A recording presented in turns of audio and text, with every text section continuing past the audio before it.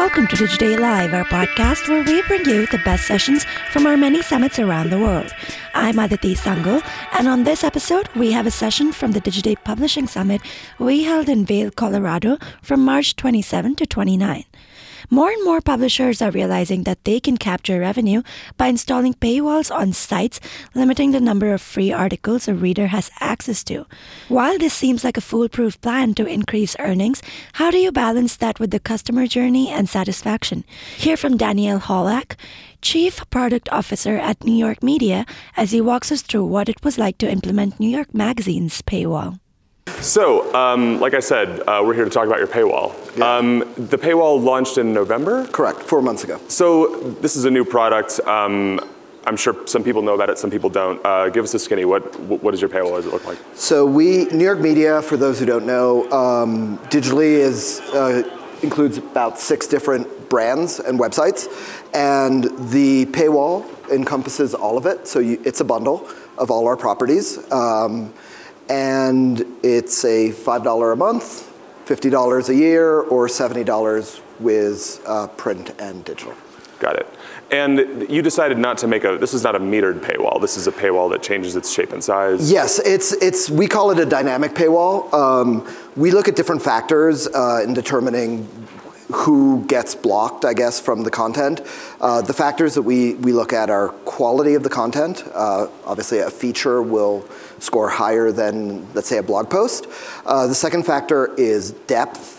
So a reader who reads a lot in a single vertical. And the third factor is breadth, a reader who reads across multiple verticals. And the shape changes, and it allows us to change it also. So when we started our paywall, one of the big fears is, are we going to impact our advertising inventory? So we had very loose rules, and over time we just keep tightening it as we find out that we're not impacting our ad inventory. So you have been tightening it. Tell me a little bit, obviously it's going to change, as you say, based on the factors you listed, but tell me a bit more about how that's evolved. It depends a lot on, some of the rules are just loosening. So if we're saying, okay, for a single vertical, you can read 10 articles, maybe we bring it down to 8. And it's really just trial and error and trying to figure out what's working, what's not working. The one thing you'll realize when you launch a paywall is you have no idea what will or will not work. So it's 4 months. A lot of this time is just learning. Mm.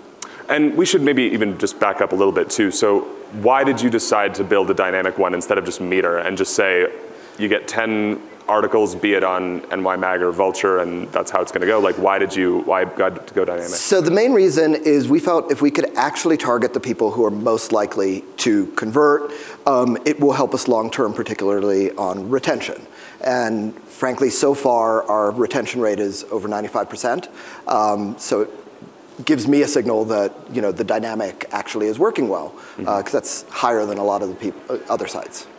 And but wouldn't a 10 article a month paywall help with that too? Why does the dynamic one help? We don't know if it'll help. I think it gives us the flexibility to change and try different things and evolve.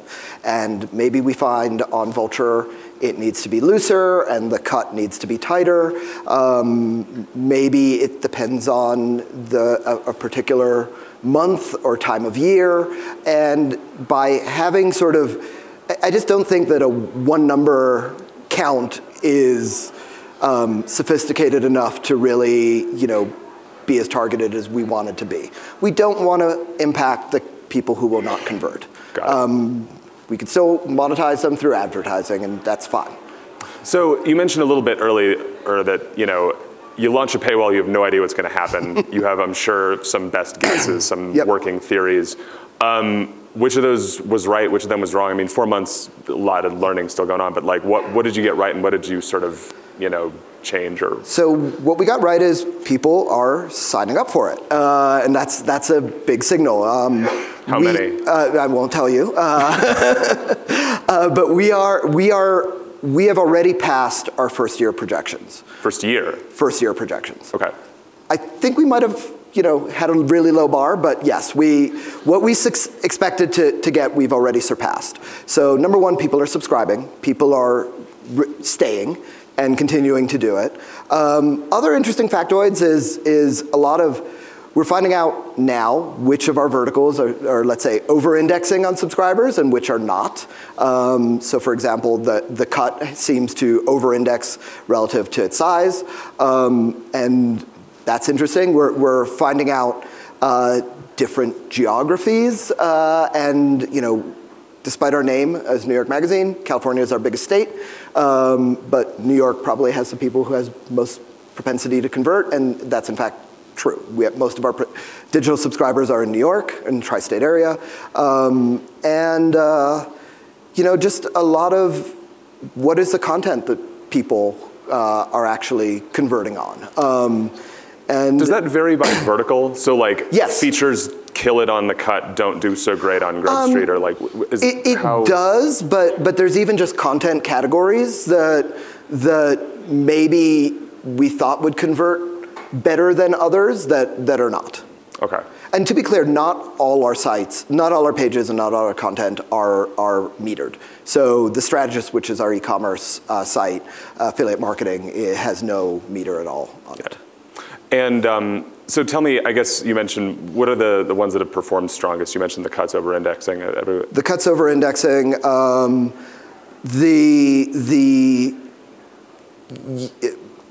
trying to think. Grub Street, which is really interesting, which is our smallest site, but has sort of a fanatical user base in terms of food news and restaurant news in New York City, is also doing quite well and seems to play into it. We've also found that sometimes our older content converts really well. We're seeing good conversion rates on articles that were sort of published 3 months before we even took the wall, and so that gets us thinking, how do we keep recirculating those articles and bring them into the fold? So that's another sort of surprise. Yeah, I mean, tell me a little bit, so as you've got this thing, it's clearly off to a strong start, just in terms of signups. And actually, maybe just as a slight parenthetical, you say people are signing up, are they mostly signing up for a month, giving this a try, or are they going, sign me up, $70, give me a print issue? So what has been, the biggest bucket is monthly, but 40% are signing up for annual, which is good. Yeah. And we've actually seen an increase in our print and digital bundle. So we're what's fascinating is we actually increased the price of print because it now includes digital, and we're seeing more subscribers. Interesting. And so, yeah, as I was saying, this seems to be going, it's off to a strong start. You're getting a lot of intel that you're able to use in a lot of different corners of the organization. Talk to me a little bit about, what that means. So as you get that intel in, are you then going to members of your product team to change the research strategy? Are you talking with the revenue side? How is the sort of learnings that you've been absorbing on this influencing, the other facets of the organization? So I think, from what we've seen and spoken to everybody who has one of these, you can't stop iterating, right? Nothing that works today will necessarily work in the future. So we're constantly looking at it. We're constantly trying to figure out how to better optimize everything from research to the checkout flow to, hey, does the mobile checkout flow need to be different from the desktop checkout flow, et cetera, et cetera. But also editorially, how does this impact content strategy? How does it impact where we're putting our resources on that? Historically, traffic has been sort of the main driver. Let's get more audience. Let's grow. That's not the only factor now. And so how do we balance out the needs of sort of the scale game and the engagement subscription game? And how quickly do you feel like you're able to figure something out, where you're getting data in and it's enough to form a hypothesis? Is it a week's worth of, or one article? I don't think it's a week is not enough, and I don't think a month is enough because there's just too much variables. What we find is every time we get an answer, it just leads to more questions, and they're new questions, but. The hope is that over time we'll just get smarter about it. Is there sort of a structure that you've put in place where you, dig through the data that you're getting from this that you use to then disseminate it? We have a weekly sort of cross-functional check-in, so marketing, product, edits, audience development teams, all in a room, just looking at what happened last week, what worked, what didn't work, so that everybody has the same information. Mm-hmm. So a lot of what we've been talking about so far, I feel like, is mostly focused on what goes on like on your own channels, like whether it's the checkout flows, mobile versus desktop, stuff like that.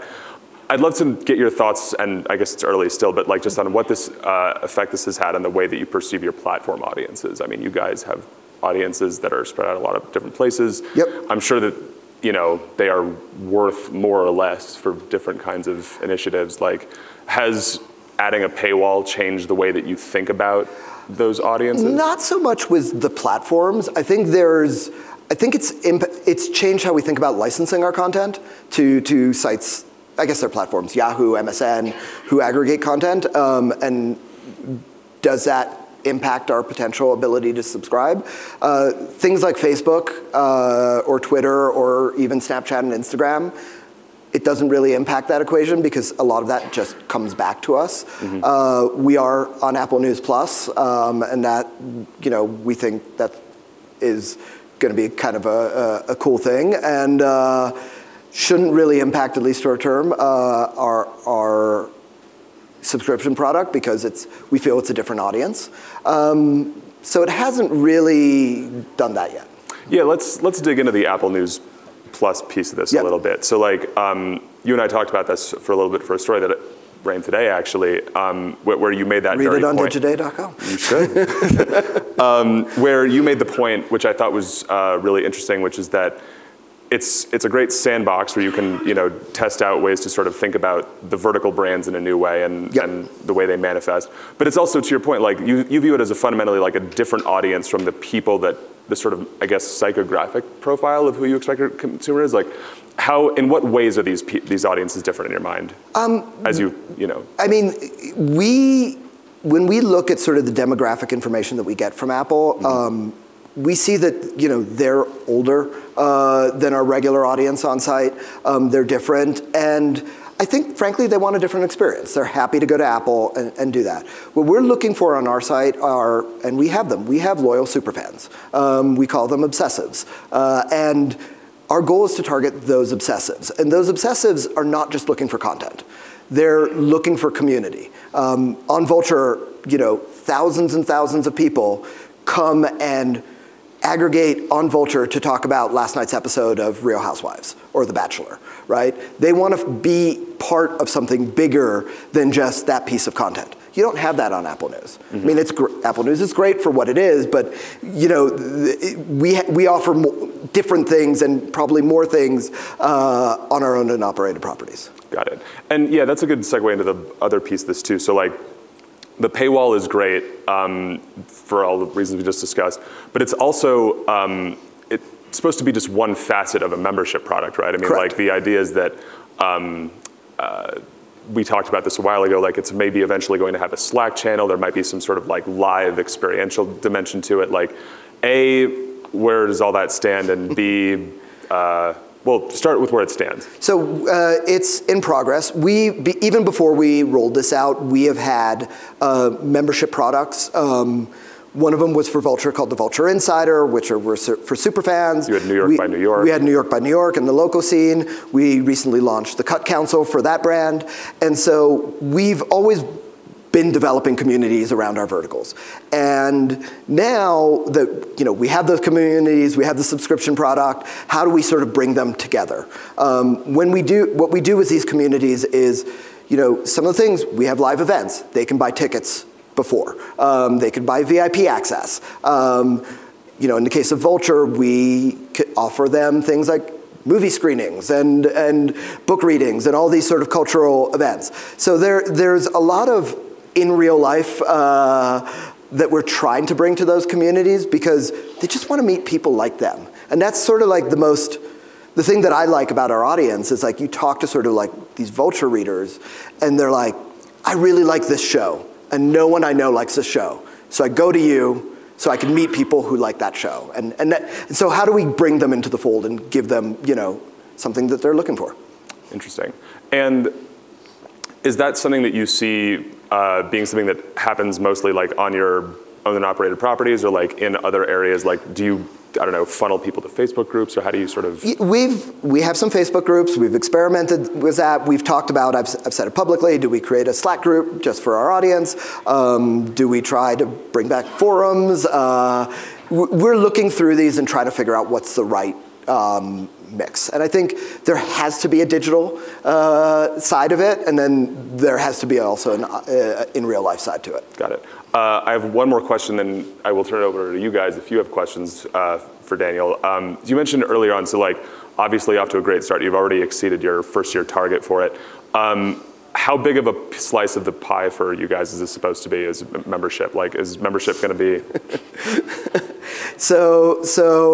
You know, our biggest slice, and I'm not going to say the percentages, is advertising. It still is, and will be for the foreseeable future.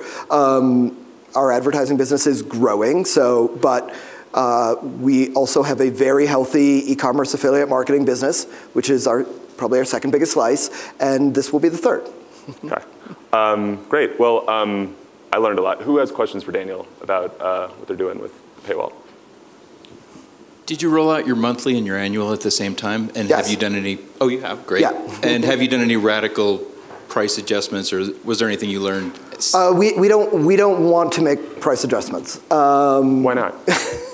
I think it devalues it. That means it could have been up. Look, it's too early. Frankly, this is literally the 4th month anniversary today that we launched this out. So we need to collect more data before figuring out what works. But in general, we don't want to discount just to get subscribers because you'll lose them to churn eventually. That's what we found. Speaking to a lot of other people, so we will experiment, we will test, but nothing yet. Other questions? I have another one. Sure. You mentioned typically super fans read a lot of content. Yep. Did that maybe affect? This is a subscriber does not get an ad-free version of it. No. Is that why? Because no, I don't think so. When we did some surveying about it, it did not seem to be an important consideration for our users. Okay. I don't think users hate ads. I think they hate bad ad experiences. Okay. And I think we have a fairly good ad experience. And so that has never been a complaint from our users that we felt we needed to address. It wasn't broke, didn't need fixing. Nope. Okay. You all question up in the front. When you do paid media to drive subs, do you find better conversion driving straight to a sign-up page, or do you try to drive to content that's paywall? I don't know the answer to that off the top of my head, but no worries. I know you're only no, not you. No, me. Even me. I know you're only 4 months in, so might be too early to tell. But do you feel good about going down the bundling route, and do you think there's an opportunity that you can sell by vertical, or maybe even upsell or premium sell to different types of subscriptions? I'm very happy with the decision to go as the bundling route. I think it was the right decision.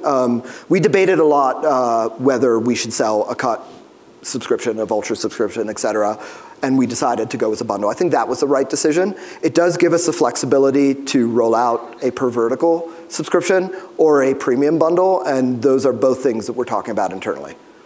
Cool. Last chance. Oh, one last one.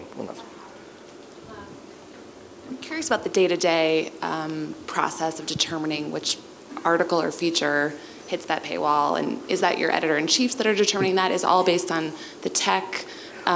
We don't determine. We don't determine what goes behind a paywall. So all our content is available for anybody to read. If they hit a meter, and it's a dynamic meter, if they hit that meter, that content will be locked. So no one decides what gets locked or not. Got it. So it's not like you have a breaking news story, an exclusive that the team's been working on for months, and you know that that's going to... Yeah, and by the way, we also have the option to say, don't ever put this article behind a wall, but we don't have the option to say, put this article behind a wall for everybody. So the idea then is that you weight stuff, right? So a cover story will have more weight, say, Correct. than a TV recap. Yes. Got it, okay. Well, if you keep things on schedule, Daniel, thank you. Thanks. That's all for this episode. Thank you for listening. If you liked our show, then please rate us and leave us a review on iTunes, Stitcher, Spotify, or wherever you get this podcast. Thank you, and I'll be back soon with another episode.